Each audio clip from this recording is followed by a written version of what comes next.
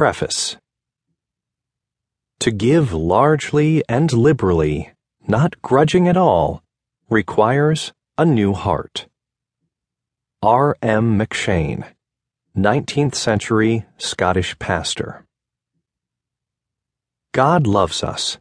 He wants the best for us, and He knows that we thrive when we give ourselves away.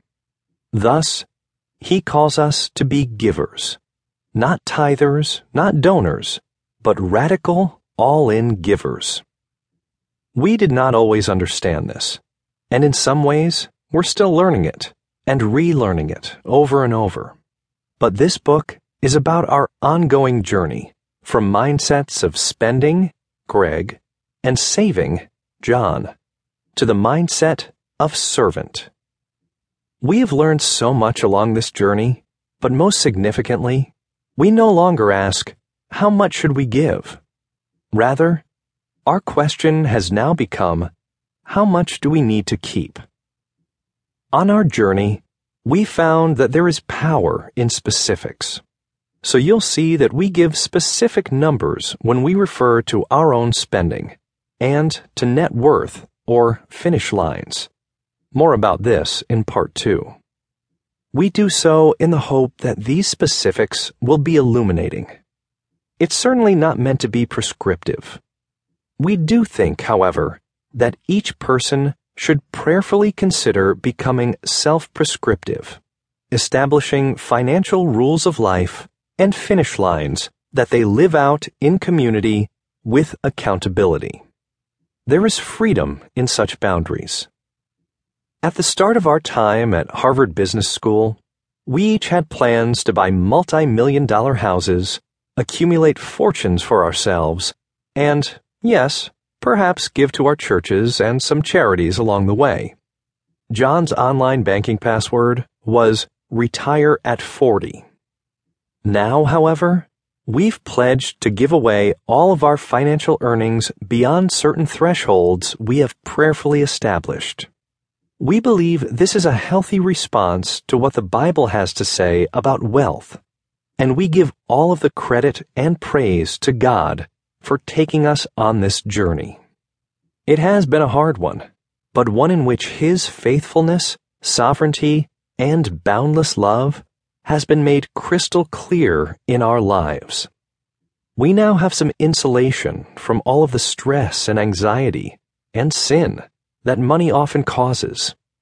Our lives have been enriched in every way by embracing a new way of thinking about wealth, a way that first and foremost seeks to bring glory to God through our finances.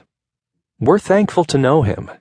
We're thankful for newfound joy and peace that has become tangible in our daily lives.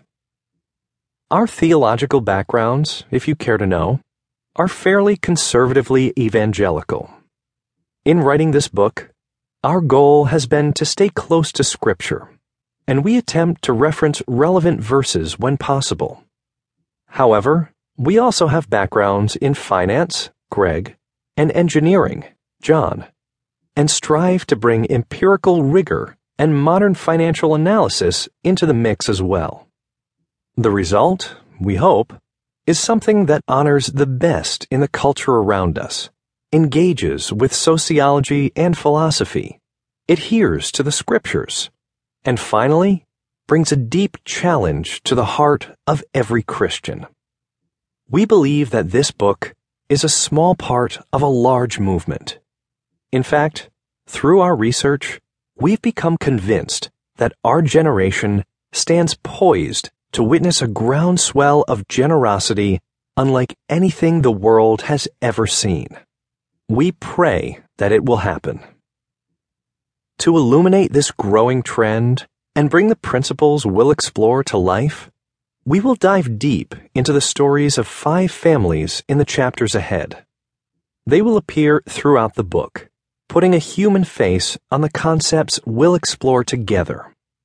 Because they revealed sensitive personal information, we have changed their names and cities, but all other details, such as their jobs and actual dollar amounts appearing in the stories, remain unaltered. We hope your